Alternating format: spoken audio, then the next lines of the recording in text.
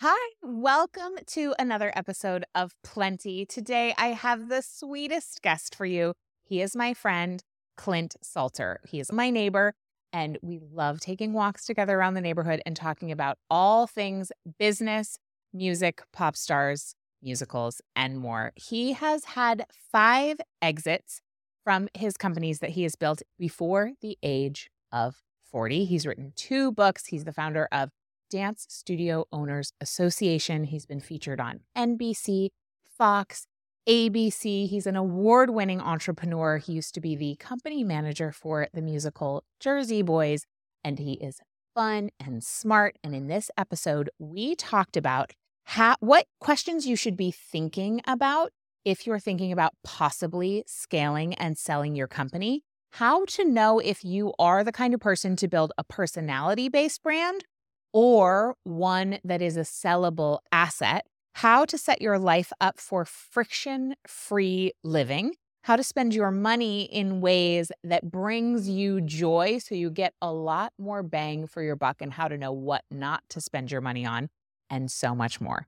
So let's tune in. Enjoy the episode. Welcome to Plenty. I'm your host, Kate Northrup, and together we are going on a journey to help you have an incredible relationship with money, time, and energy, and to have abundance on every possible level. Every week, we're going to dive in with experts and insights to help you unlock a life of plenty. Let's go fill our cups. Hey, Clint. Hi. Thanks for being here. Oh, amazing. I'm excited. So happy you're here. Okay. How old were you when you sold your first company? So I had my dance studio at 16 and then sold it to my business partner at 21. So it was 5 years. Was there anybody in your family, anybody you knew who had sold a company before? No. Anybody in your immediate family or friends vicinity who is an entrepreneur? No. My uncle was an entrepreneur, still is an entrepreneur. What's his business? Construction. Okay. Very different. So you had like a vague model of maybe, but not. Yeah. And it was never about that. It was always about the first business was a dance studio. I love teaching, lots of teachers in my family. And that's what I wanted to do. I wanted to teach dance. I wanted to teach. I was teaching my cousins when I was 12, like Japanese. I was teaching them dance routines. You spoke Japanese at the age of 12? Yes, because What? this is one of the obsessions I had. I fell in love in school with Japanese and I studied it for 8 years. You speak Japanese? No. But can you say one thing? I can say, "Suki gomoku wa nan desu ka?" What does that Which mean? means, what is your favorite subject? Okay. That's it. What is my favorite subject? So I love teaching. I love teaching. And I love you teaching. learn Japanese. I love learning new things about you. So, okay. So you were teaching your cousins Japanese. You Mhm. loved dance yourself. Love dance. When did you start dancing? I started dancing late. I was 9 because most Okay. people start at 3 or 4. Yeah. But I was in choir at school. Mm-hmm. And then choir turned into my friend saying, "Come to dance club."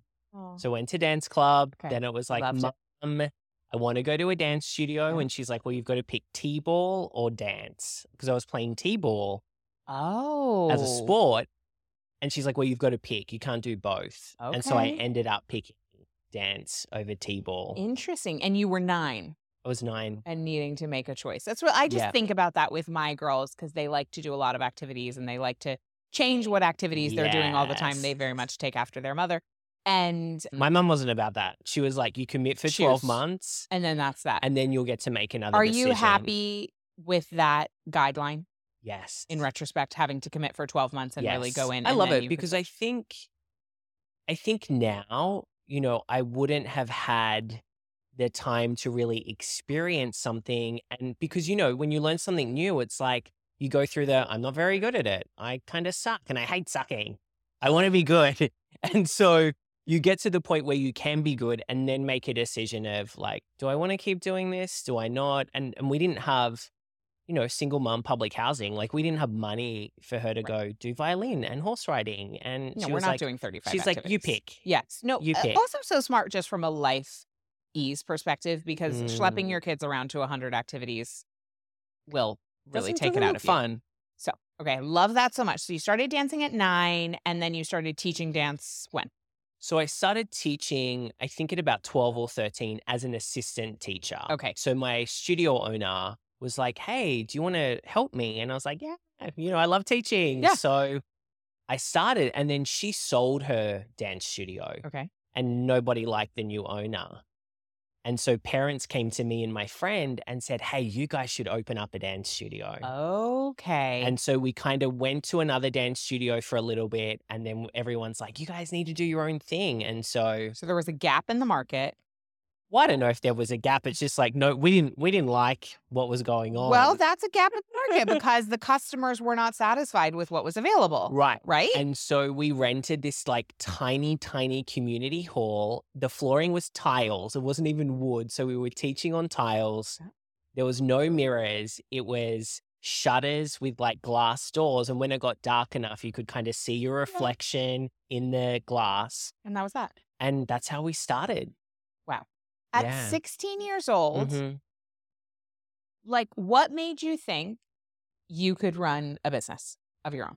I don't think I ever thought about it like that. How I perfect. just, I think it was just, I want to teach. I love money. Yeah. This looks fun. Like it was never about like running a business. Yeah. Right. It was about it was the always teaching. just following. Yeah. It was following the passion, following the excitement, following the challenge. And that following that journey just kind of got us to a point where we're like, okay, now we need to move to our own place because we have like 200 students and now we need an office manager and we need more teachers. And how old were you when you moved out of the community center? So about 18 months. So 18 months So in we the so you're outgrew. still in high school, or I don't know what they call it in Yeah, still in Australia. high school. It's Okay. high school. Yeah. Okay, great. Still in high school. So still in high school, Yeah. you're running this business.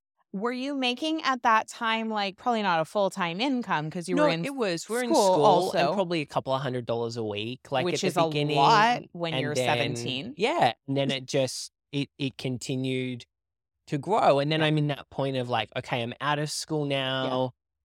And my business partner, we started as friends that were doing something fun. And then our lives shifted and what we wanted out of the business changed. And so had the conversation of like, this is what I want. I want to build this thing. I want to This grow is you. it. This is me. Yeah. I want to do this. I want to grow this business. And that's not what she wanted. She wanted to have a family and work a full-time job. And this was like nice money on the side. Yeah. And so we just got to the point where I was like, you know what, you take the business and I'm going to go on my next journey. So you sold the business, you were 21. 21. So you sold your first company at 21. Yes. And then what? And then I was working at like a big aquatic center running their marketing. Oh. And I loved it. It was fun because it was a sports court, learned to swim and a gym. And I managed all of the marketing for all the different departments. Met some of my best friends in this job, young, having a lot of fun, being creative. The boss was like, do whatever you want, like as long as you get members and people in. And I loved that. So great. And then after that, I moved on to be an agent at the celebrity agency, managing TV and media personalities. So that was like my next 5-year journey was managing talent at the same time as starting Dance Life, which was my next business. Right. And then Dance Life was what?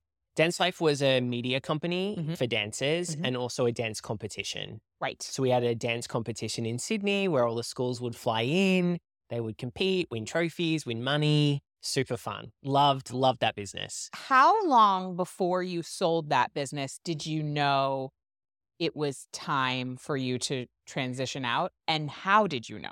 Yeah. What were the signs? That one was basically forced because I got my dream job, which was to be the company manager of Jersey Boys, the musical. I had always wanted to be in the business side of musicals. I had come to New York. I met with a lot of casting agents and they're like, you should be a company manager. Like your background totally fits it. You're managing the whole production. So I went back to Australia, met with some producers. And then a year later, I just got a call saying, hey, there's an opening on Jersey Boys to tour with the show as the company manager. Are you interested? And so to take on that position, I wasn't able to still run the dance competition. And so I sold that company to Chris, who still runs it today. But I was never thinking about selling that Yeah. business. Got it. It was just this amazing opportunity. And I was like, I can't do both things. This is my dream job. Okay. I love that. So how old were you when you sold Dance Life? 26. Okay. So 2 companies sold before the age of 30. Yeah. And then and just like headline, I mentioned this in the intro, but Clint has sold 5 companies in 21 years. Yeah. He's not even 40 yet. And Creeping up. I think you and I are so different, and I love how well we get along. We have a lot of things in common, but we operate so differently. So Yes. I'm just so fascinated by how your brain works. But it's interesting because I meet a lot of entrepreneurs who aren't in my industry, but are like they are building to scale and sell. Yeah. At what point, if ever, did you start a company that you knew from the beginning that was the case? Yeah, or has that never happened? It's never happened. I've never started something because I'm like, I'm going to build this thing and sell it. Okay. It has to start from some type of joy. I'm not going to go, there's a gap in the market. I'm going to start a software That's that not your does thing. when I'm like, I'm not interested in that. Yeah, right. Sounds a bit soul-sucking, but I think it works for some people. It does. Totally. So, Yeah. yeah. I mean, that would be awesome. There's Totally. lots of ideas that I think I could start this and it'd be worth so much Yeah. money, but I'm like, I don't want to do that. Right. Well, that's what I love about you. You're so clear about what you do and don't want to do. And one of the things that I have admired about you is that you have not gone down the road of monetizing your personality or your face specifically, at least since I've known you. Granted, it's only been a couple years. Right. Maybe not even that long. I don't know. So I'm curious, when you started DSOA, your most recent venture, Dance Studio Owners Association. Yeah. Did you know from day one that you wanted to not use the strategy of using a personality to sell it? Or did that happen over time that you transitioned out of doing it? It came later. Okay. So when I started DSOA, I was really comfortable in the dance studio space. I'd built a following from my other dance businesses in Australia. I was completely unknown here in the US. And I needed to put my face out there for that. Not a huge amount, but people by people. And I needed to put myself out there so people would go, oh, this guy knows how to build and grow a dance studio. And so at the beginning, that's what I did. And it probably wasn't until a couple of years in that I really started thinking about the longevity of the business. I knew I couldn't sustain interest in the same thing for decades and decades. But I also wanted to make sure I built an asset that was valuable, because I could have just taken the members on the journey with me of like, now I'm into this and now I'm into this and now I'm into that. And that's a great cash flow business. Yes. But I was like, you know what? I'm building intellectual property. I'm building an asset outside of me. I should really start thinking about how to integrate other talent into this business so that it doesn't solely require me 24/7, my likeness, my face, my voice, my brain. So was there a part of you ever, / still possibly, that felt scared that someone was going to take this incredible thing that you had created and then come in there and not do it well, or do it in a way that didn't feel aligned? And how did you deal with that and sort of prevent? Obviously, things are going to change over time. Evolution is normal, and that's good. But like, was there any resistance to letting other people in because of a sense of like control or wanting to uphold a specific vibe, values, all of that? Not really. And I think I love that. I think the reason was because at the point I started bringing other people in, I'd really recognized that I wasn't the best person to deliver and create that particular content. So the first person we put in was a Facebook ads coach. And I remember sitting on a call being like, I'd rather be dead than teach this Facebook ads class right now. And that was the first sign of me being, you need to bring someone else in. And so I never was like yearning or like wanting to keep being the person, or I loved the spotlight going on to other people. And that has served us really well in building our talent pool. But also we have great systems and processes. So it's like the bumper rails are up when you go bowling and you're not going to land in the gutter. We're not going to let you land in the gutter with the ball, because we have the systems, the accountability to make sure that the talent are producing what we need them to produce, that they're getting the results for our members. And so it's never gone off track. We've had to fire people, people have left, but it's never shaken the business. So as you were bringing, so first it was the Facebook ads Yes. person, then it was somebody to teach what? Then it was someone to do marketing. Then it was someone to do in classroom. Then it was someone to do leadership. Then Okay. it was finance. So we slowly just kept, as we found people or I came across people or I hated teaching the thing anymore, that was always the catalyst that brought in kind of the new talent. Okay, great. So just for context, Dance Studio Owners Association is a high-level coaching program for dance studio owners to come and learn all of these skills so that they can grow their business in proven ways. And so it was Facebook ads, marketing, leadership, in classroom, these different things that you no longer wanted to teach. So you Right. set yourself free somewhat systematically by bringing in people to teach stuff that you no longer felt excited about. Yeah, and I think that we created the intellectual property. So we didn't have to rely on other people's brains all of the time to come up with content. Okay. We had, we have a 3-year curriculum that we had built out. And so a lot of our coaches, we have expert coaches and then studio growth coaches. Our generalist coaches know the curriculum. And so they're teaching from that. Okay, great. And so the vetting process, like what did the vetting process look like maybe in those earlier days when you didn't, maybe you Right. already had the systems and processes, you probably No. did because you're like that. But like, what did it look like? You're just not like Googling Facebook ads coach on the internet, like, or maybe you were, I don't know. Like, how did you vet them to make sure that they were free Sure. and good enough? I mean, to be honest with you, at the beginning, it was like, are you breathing? Do you have a heartbeat? Do you know what a Facebook ad is? Can you I teach actually it? love hearing that because I think in my head, obviously this is an area I struggle. Otherwise, I wouldn't be asking so many questions about it. But like in my head, I think to myself, just to get them up and running and train and whatever, it's too hard. I'll just keep doing it myself, Yeah. which is obviously the kiss of death. And so I actually really love hearing that. That's quite Yeah, relaxing. I mean, it was. And then as the company, that was, I think, in probably about year 3 or 4 of the company. And then as it has grown and more people come in, systems and processes get wrapped around everything. But I just tap into my intuition and how I feel. I meet someone, I watch a video of them teaching content, and I'm like, yeah, I think our members would really enjoy them. And everything is experimental, right? Hey, come in and teach a class. They teach it, we get feedback from members. No one comes on as like an expert or a coach cold. Everyone has had a test run inside first and is brought in as a guest. And then if it works, we're like, hey, why don't you teach once a month or once a quarter? Okay, that's great. Yeah. And at this point in DSOA, like so you're not really delivering. Right. At this point, you went from it was all Clint delivering All Clint, everything everything. to now what's the scenario? Yeah. So when I sold the company last year, it was at a point where I wasn't required on the delivery side of things to members. So what I love is being able to dip in and say, yeah, I'll run that 30-day planning session, or I'll do that 90-day, or hey, I really want to talk about XYZ, but I'm not on the schedule. I don't need to be there. The business isn't dependent on Clint showing up and being the dancing bear. And I love that. I love being able to go in when I feel inspired or called to teach or present.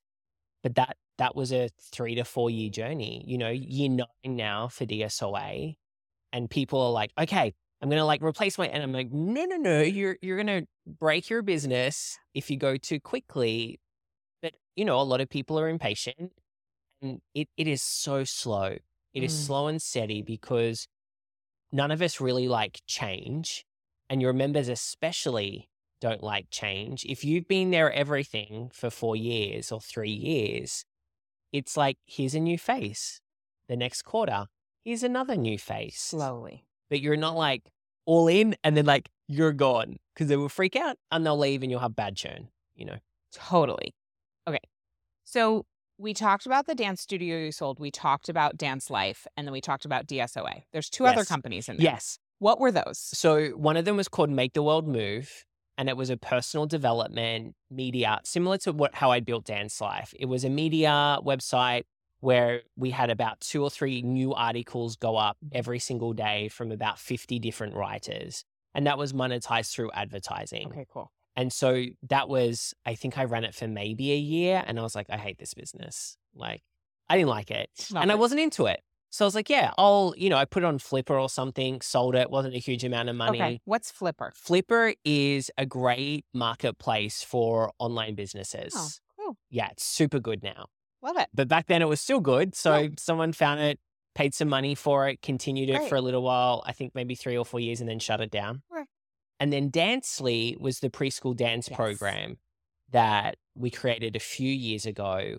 And so I sold that and I sold DSOA to the Same new company. owners. Yeah. Yeah. Okay, so what if somebody's listening and they have a business now and they sense that perhaps selling it might be for them someday? Yeah.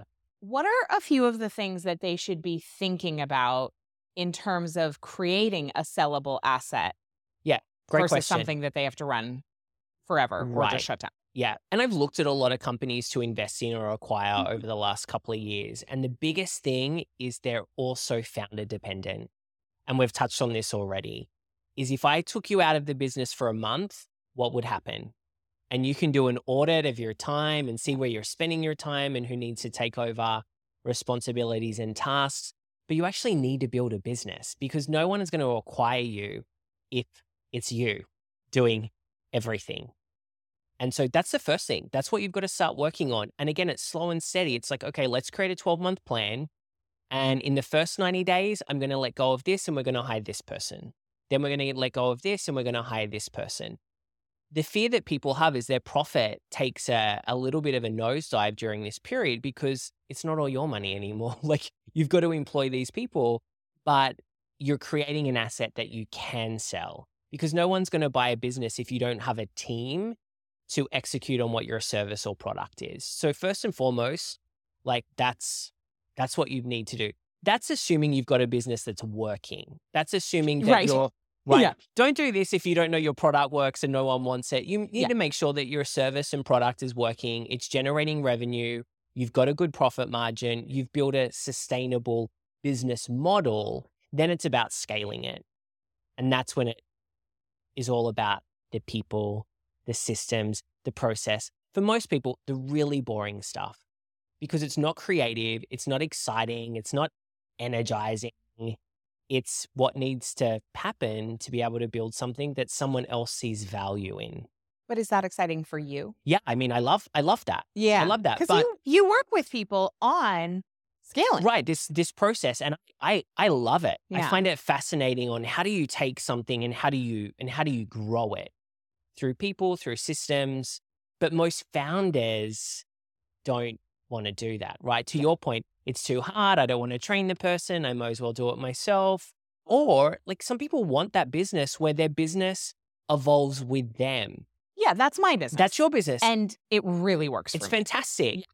So you have to identify that because I think some people as well get really caught up now in like the selling, the acquiring. But I'm like, if that's not what you want, don't be crazy. Like do the thing that brings you joy.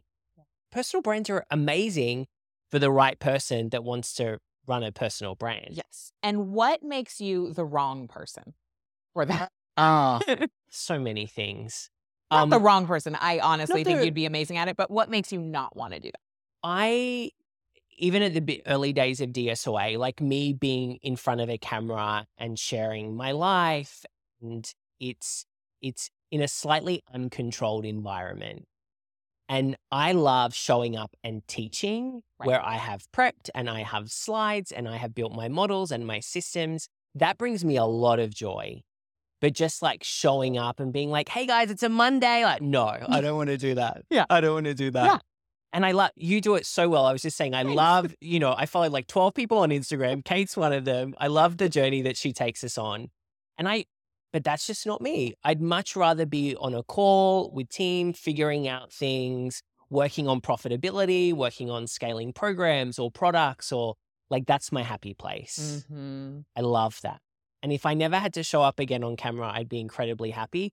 But Except for on my podcast. Yes, except for on your podcast. I wouldn't do this for many people, except for on your podcast and teaching. I love teaching. Yes.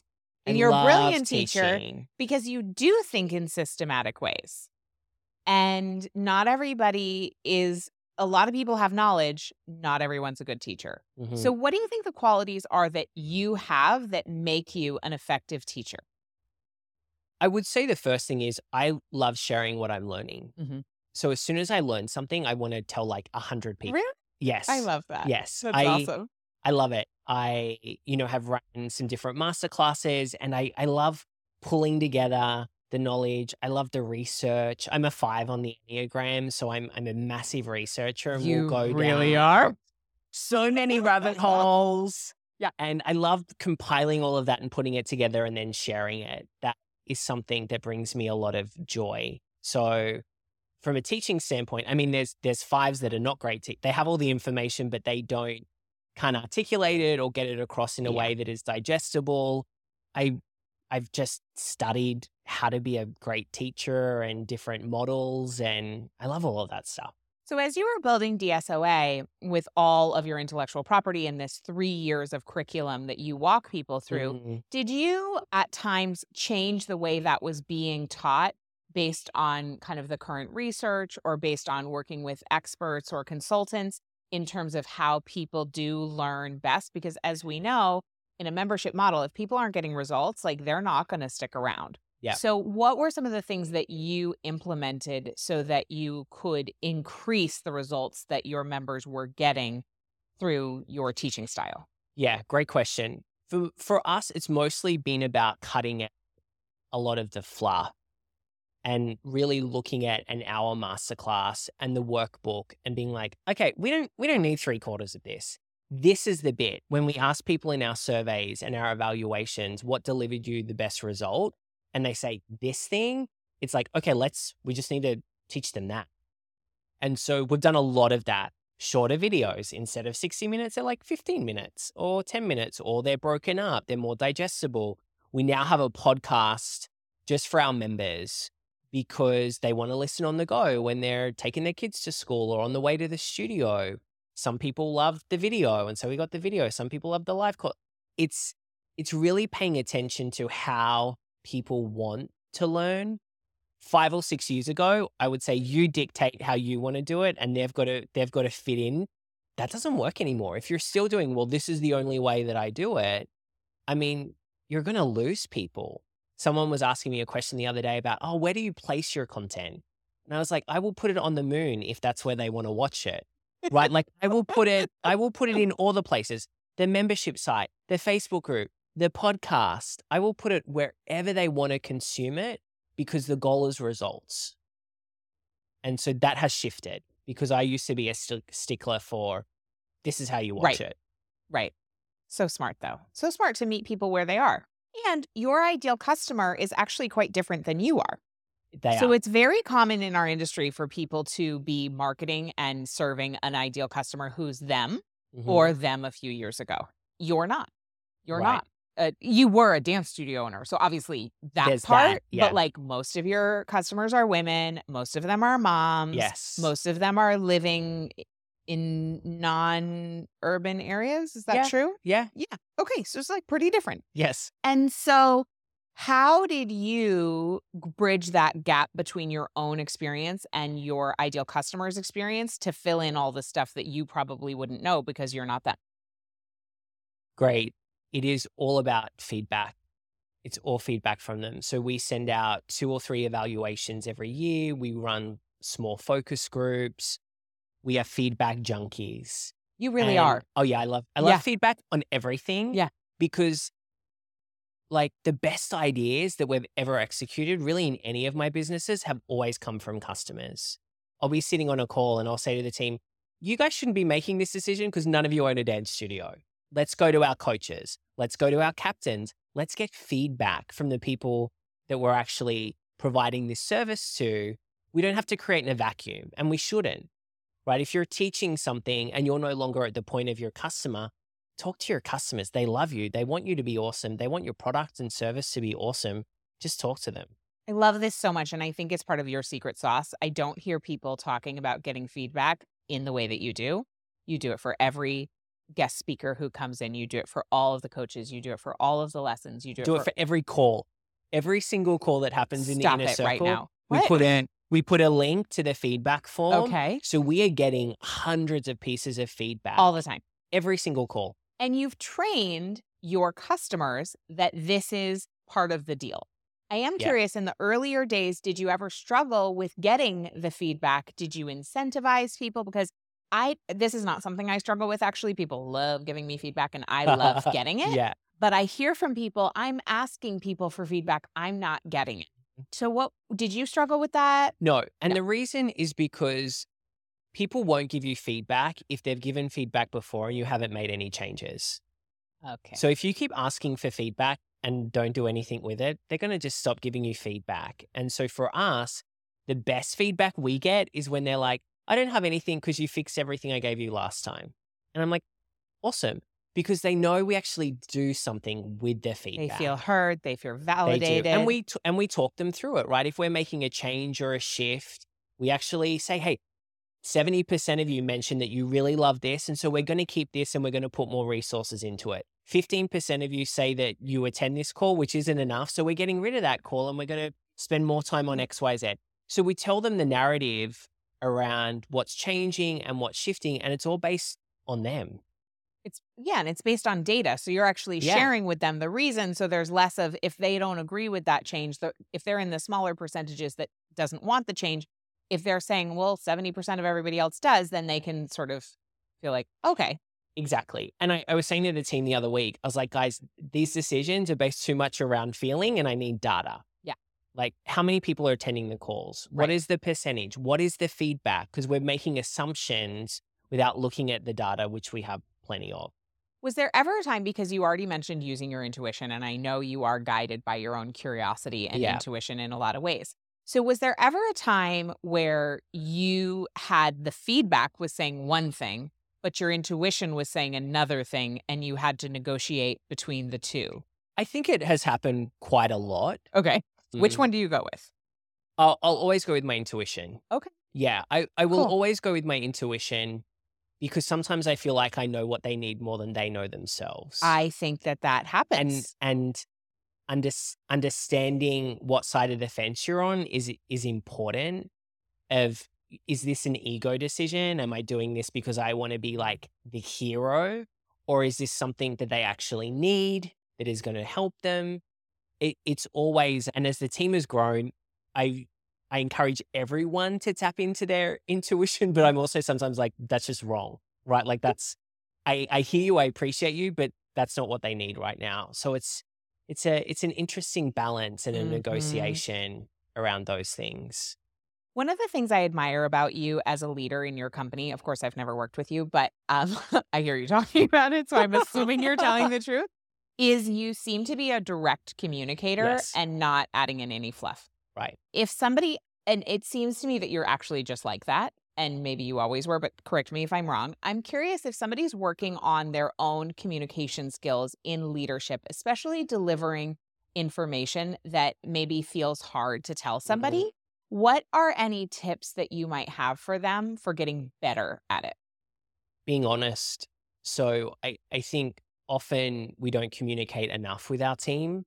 And, for me, great example, I was looking at something the other day of a video, a team member had recorded an onboarding video and it wasn't great. And I said, hey, and we're very honest with each other. And my message to her was like, hey, just watch the video. Feel like I'm watching like a corporate sexual harassment video. I was like, you are fun, you are engaging, you are amazing. Right. Where is that? I want to see that. Yeah. And she wrote back, totally, I see that. Yeah. So because great. we're just honest. And I'm not going to wait for a one-on-one call. And I'm not going to say, hey, can we have a conversation? I'm going to, sometimes I will write things. Sometimes it will need to be a verbal conversation that we have. But they're honest with me and I'm honest with them. And it is always the same. Consistent, continual communication, the 3 C's, we have it all the time. And so that makes it really easy because people put off hard conversations and the situation gets worse and worse and worse until 3 months later and you have the conversation and everyone's like angry and frustrated. Yeah. And you could have just had a conversation. Yeah. Is it fun? No, but it's part of the job. Like if you're a CEO, if you're a manager or a director, like you've got to communicate and voice your feedback. And like you said, doing it more often where it's part of the company culture then doesn't make that one conversation so heavy or such a big deal because it's just Right. like we're honest here, we breathe here, whatever. Like it's just part of the deal. Right. And if and then you have conversations with people depending on how they react, right? I know with that staff member, I can be that direct. Totally. With others, I can be honest, but I wouldn't have sent it in a message. I would have had a conversation Okay. about it. And so I Yeah. know you have to know your team. Absolutely. I'm not approaching everyone the same way. That makes total sense. So switching directions a little bit, one of the things I love about you that I've discovered over time is how systematic you are, not only in your business, but also in your Yes. life. So I have discovered you have specific Clint ways of doing certain things Yes. that minimize friction. Yes. Can you tell me about a few of those? And I'll prompt you if you forget, but I think you know what they are. Like, what are the decisions that you have pre-made in your life so that you have freed up your time and energy for other things? Yeah. So I'm a big fan of frictionless living. If I need to put a fridge in my office so I don't need to get up to get water, I'm going to do that. So some of the examples. So I literally wear the same clothes every day. This is facts. I have like 5 Clint, of if these we're walking, shirts. he's in a walking outfit. If we're going out to lunch or It's the same. dinner, it's the same. The same. And if you're dressed up for the theater or for a speaking gig, It's the same outfit. Yeah. So I've there's like seen you in 3 different outfits. Yes, outfits. I have 3 outfits. And I have multiple, like I have 5 of these. I just threw one Yeah. out. So I have 4 now. Okay. I have 4 of these shirts, right? They had a hole. So I had to get a new one. Yeah, totally. I wear the same shoes. I have like 3 pairs of these shoes sitting in my cupboard for when they run out. I don't like to have to make those types of decisions every day. I don't want to think about what am I going to wear today? What am I going to eat? What type of Uber am I going to take? Right? I always take an Uber Black. That is just That's why I like standard. you to pick me up. Yes. I would say Makes me I'll feel- pick you up. It makes me feel fancy every time. And I want to be in a black SUV car. Yeah, you just like it. So I'm going to get the Uber. So one thing also, so friction-free living with your outfits, do you eat the same thing every day? No, so we have a meal service that gets delivered every day. But so you still don't have to think about it. No, But you're not, because I do know some people, actually my therapist, I love this about her. She eats the same thing like 3 meals a day. And I love that. And not forever, but for Yeah. a season, that's just like what she and I have done that. I have True. done like the oatmeal every morning for like and then 6 she's just months. not having any thinking about that. Yeah. It's tricky for me. I'm a 7 Enneagram. I live for variety, Yes. so that gets a little hard. But this is why I'm also fascinated by it. Okay, so friction-free living that way. Another thing is that you are very specific about what lights you up in terms of spending money on it and where it literally doesn't move the needle at all in terms of your joy and quality of living. Yeah. I have several questions about that. A, was there a particular time or a book or a teacher or something that turned you on to the idea that like we shouldn't just spend our money on things that other people seem to deem important? Or has this always been how you've been? So. I think I've always spent money on experiences and travel. As soon as I had money, This was your thing. That's what it went to. And I think it's been enforced over the years. I don't think it was a catalyst through a book or a show.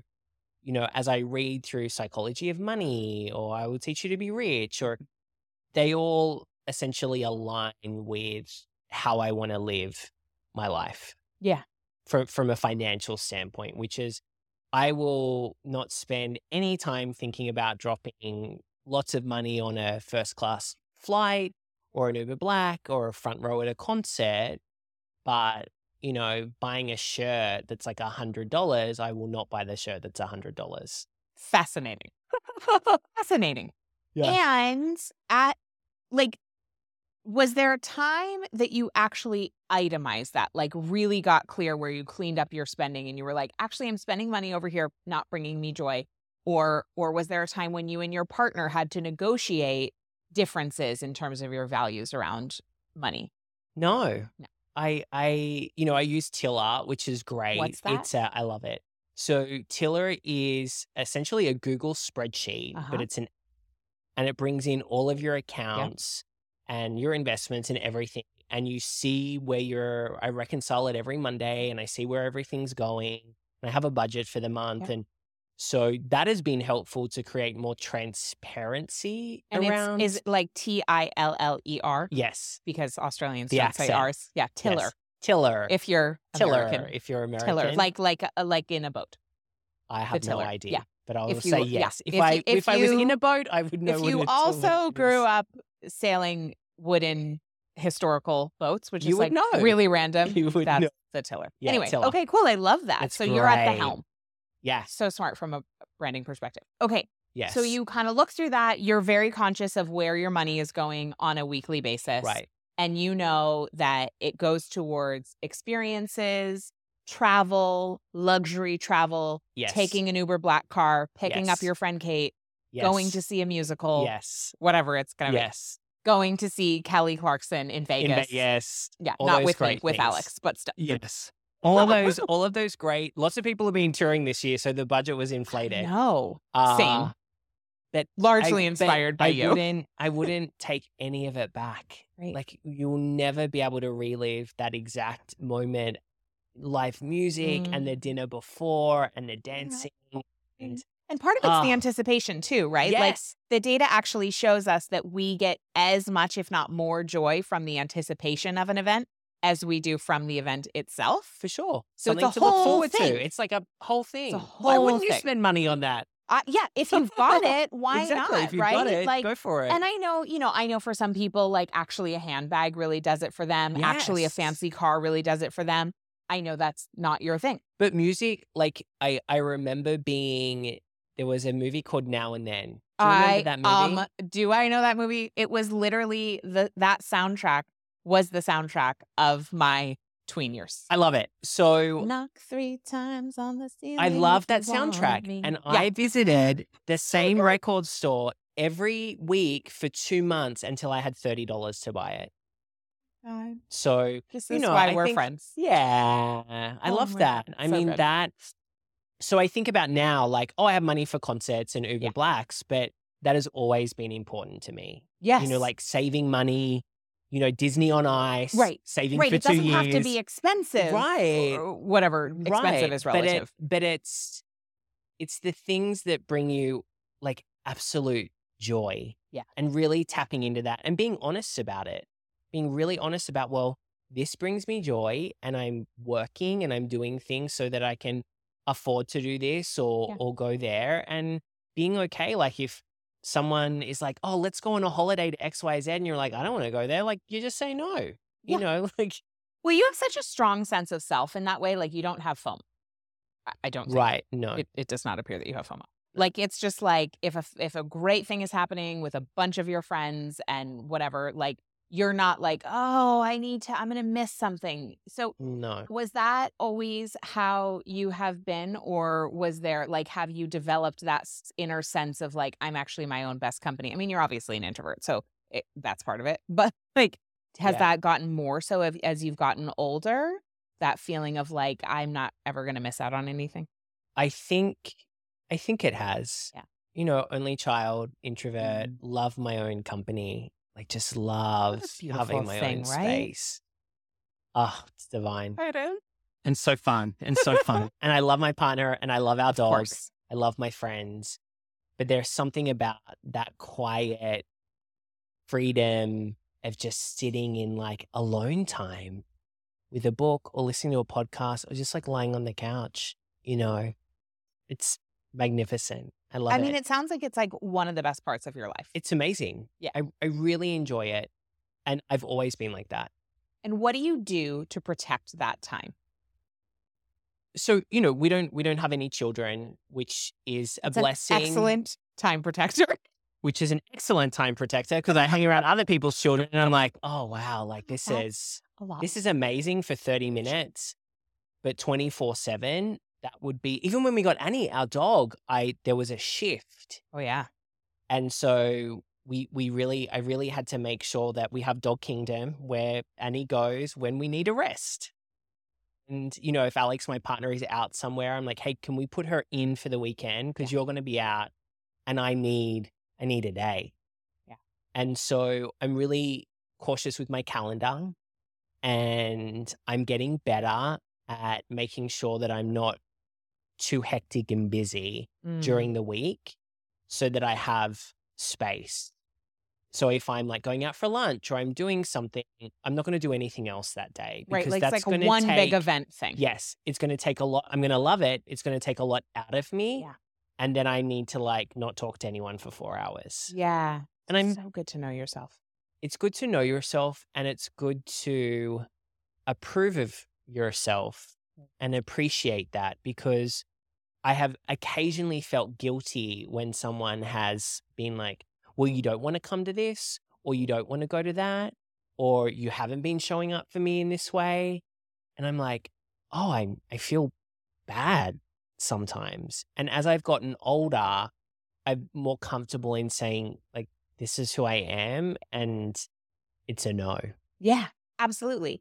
And honestly, like if there are people in our lives who are wanting us to be fundamentally different than who we are, Right. they're probably not a great fit. Yes. And you seem pretty choosy about your friends. Yes. And I'm curious, what are some of the qualities for you that, as a super introvert, Yeah. as someone who really, in many ways, prefers his own company. Right. Yes. That's true. What? Yeah, no, I mean, it's just good to be honest. Yeah. What makes it worth it for you to want to invest in a relationship? Because you are, as a friend, a very good friend.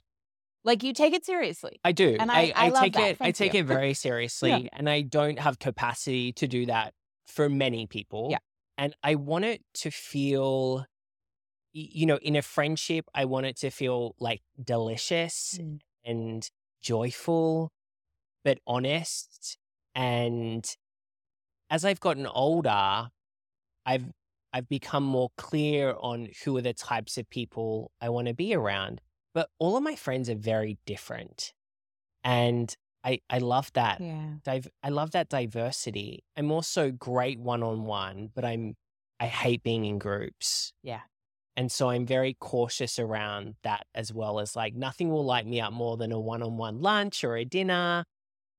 And then as it gets bigger, I'm like I don't enjoy it as much because I Yeah. like the connection and the conversation. I don't like did you see that? Did you see the Kardashians last week? I mean, Kardashians are Yes. awesome.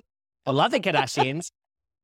But when I'm investing my time, I want to have like a really, Yeah. not a super, doesn't need to be deep and traumatic, but I want like just a really lovely experience. And I know what I'm getting with each of my friends.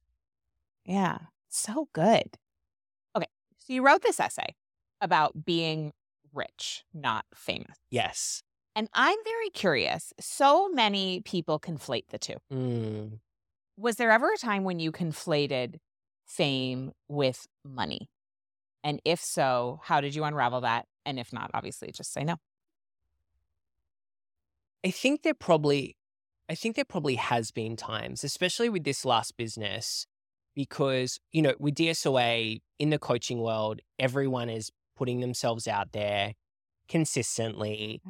And I knew what I was doing was working. We had the data. We kind of knew that it was working, but if I didn't have my blinders on, and that's why also I don't follow a lot of people, I get very anxious. This usually happens on a Sunday. If I'm hanging out on a Sunday and I'm spending more time on social media, I get quite anxious. And because I'm seeing all the things that everyone is doing. And there's a part of me that I've always had to wrestle with, which is the CEO, the entrepreneur versus the talent. And I battle that, I battle that. And so there are those times, the fame piece, which I think more of like the front facing, the talent, the personality, I go between, I can do that and I love it from a teaching perspective, but I love the running and the systems and the processes. And at the end of the day, like that will always win. Yeah. But it does feel like a tug of war. So I can get sucked into it. And there'll be a day where I like make this whole plan about me building a personal brand. And then the next day I'm like, I don't want to do that. And then a couple of months later, it'll probably pop up again. I'll be like, but I could do this and I could be like that. And my friends will say to me, like, you'd be so good. And 100%. And then I'm like, I can do that. And then I'm like, but I don't want to do that. Because it is rare to be somebody who both has the brain for the systems and the logistics like you do, and also has the talent to be that front-facing person. Not that many people, I think, have both. So to have that internal tension, it's just important to acknowledge. And I have like a hair stuck to my lip. Right. So distracting. Okay. So it's good to acknowledge that you have both of those, but know which one's going to win for you. Yeah. Because it's the most tied to your joy. And it sounds like, correct me if I'm wrong, that for you, having the freedom is more important to you than having the recognition and the visibility. Oh yeah. I've never, we all need recognition. I love it when someone says, great job. That was awesome. I love that class that you ran. I love that. Yeah. It lights me up. And I'm like, oh, good. That was a good thing. But that I don't thrive from that. You know, I thrive, as you've identified. I love the freedom and flexibility. If I had to show up every day, like on social media or create content, like that, none of that brings me joy. I really wish it did, because I reckon it'd be awesome. But I'm like, nah, I like being behind my computer and talking to my people and working stuff out and thinking up and creating. I'm still incredibly creative. Yes. And as I had built DSOA, the creative piece had kind of fallen to the side a little bit. And so I love creating things. And so that's been important as well. So here you are before the age of 40. You have a lot of financial freedom and flexibility. You have a partner you love. You have an adorable dog, even though sometimes she has to go to doggy daycare. Yes. She does. And, you know, sooner rather than later, you're going to have an incredibly clear schedule. More so. And so as, you know, as the transition plan is enacted. So I'm curious, what are some of your next ambitions? What are some of your next dreams? What are you thinking about for this next chapter of your life? Every business that I've sold, I've never had the next thing in mind. And a lot of people will tell you, don't do that. If you're selling your business, make sure you've got your next thing so you don't, you know, get addicted to cocaine or something, right? I feel like that's not going to happen with you. Well, I have a very addictive personality, so I have to be cautious, but I'm pretty confident keep the coke that away. Keep the coke away. But it's for me, I want the space. Yeah. I want the blank canvas to then create the next thing or create the next multiple things. Yeah. And with this freedom, which is so wonderful, also is the Achilles heel of having so much freedom. And a list of, yesterday, I think I added the 45th or 46th idea of like things I'd be interested in doing. And you have an actual list. Yeah, it's a list in my notebook. In your notebook of a section that just says like ideas. It's called ideas. It's called ideas. And you actually know you have 46 of them. Yes, 46. What did I add yesterday? I can't remember what it was. I added something.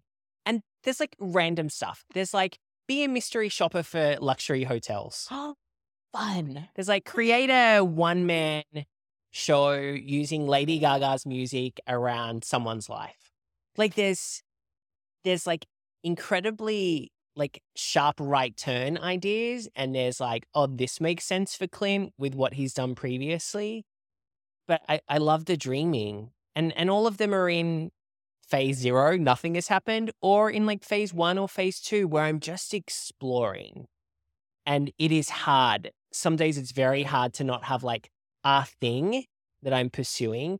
Most of the time though, it's wonderful to have multiple things that I'm just dreaming about or thinking through. Fun. And that's the creative piece as well. Yeah. Because I've missed that. Yeah, that's clear. And you are massively satisfying that urge. And I also love that you're not putting pressure on yourself. I try not to. Okay. It sounds very like, oh, and you're not putting pressure. 70% of the time I'm not. Great. 30% of the time I am. Great. What are you doing with your life? Like, you know, I have those conversations. I'm sure. Do you ever have a time when there's so much open space, or even when you're imagining the open space, where it gets either overwhelming or depressing? Yes. I mean, I remember texting you being like, I have so much time. I'm selling stuff on Facebook Marketplace. Oh, say that. So there have been pockets. There have definitely been pockets. Which is so silly, but amazing. But also, it was amazing. Met some great people. You know, like it was a really interesting experience. and wanted some of my stuff to go to people to use. So it was fun. But it lasted for like 2 days. So yes, there are definitely pockets of time, not overwhelmed, but definitely in just this kind of slump, right? Of just like, oh, so like, what am I gonna do today? Right. Because there is some element of like when we're working on something and actively engaged in growing something, it does give us that sense of like, okay, like I'm going to whatever. Yeah. But there's also something so beautiful about giving yourself permission to Mm, have the space and not just jump from one thing to the next thing to the next thing and never have that moment. right. And it has become easier as the time goes on since the sale.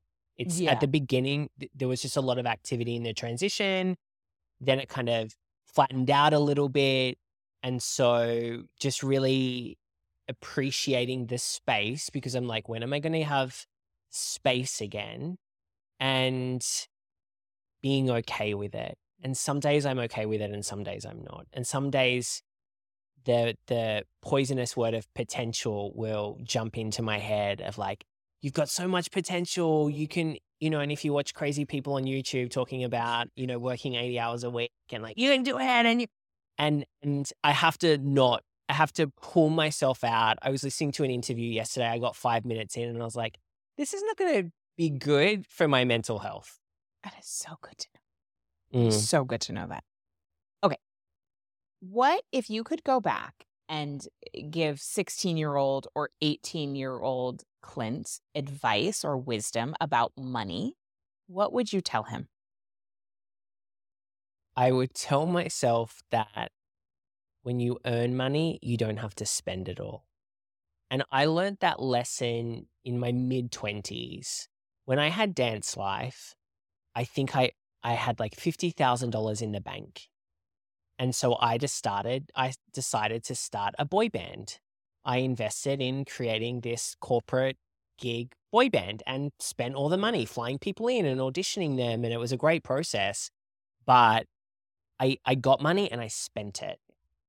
And that was a wonderful, after that, I was like, that wasn't a good idea. I didn't need to spend it because I had it. And that really started teaching me about saving money and having cash, and then starting, to do small investments and then larger investments. And I used to just invest everything back into the business because I like somehow was like justifying, oh, but I'm putting it back in the business. And then I learned when I started DSOA, I really got switched onto profit margin and understanding P&Ls and balance sheets. And that really, really helped me have a healthier relationship with money. So great. So great. And finally, what does the word plenty mean to you, or how does it make you feel? Oh, I love plenty. For me means I'm full. I'm full. I'm full of joy. I'm full with friendships. I'm full with love. I'm full with money. I love it all. Plenty is about having an abundance of joy in your life. Thank you, Clint. Thank you, Kay. You're the best. So much fun. Thank you for being here. Thank you for sharing your fount of wisdom. I love learning from you. I love hanging out with you. Thank you for taking the time. Thank you.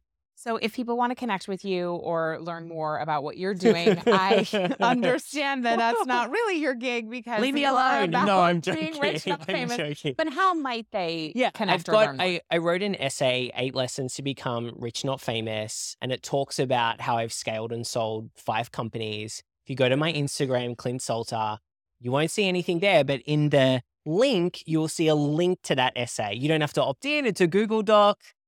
But say hello. I will definitely talk to you if you send me a message. So generous. Thank you. And of course, we will link that in the show notes as well. So, thanks, Kate. Yeah. Thank you, Clint.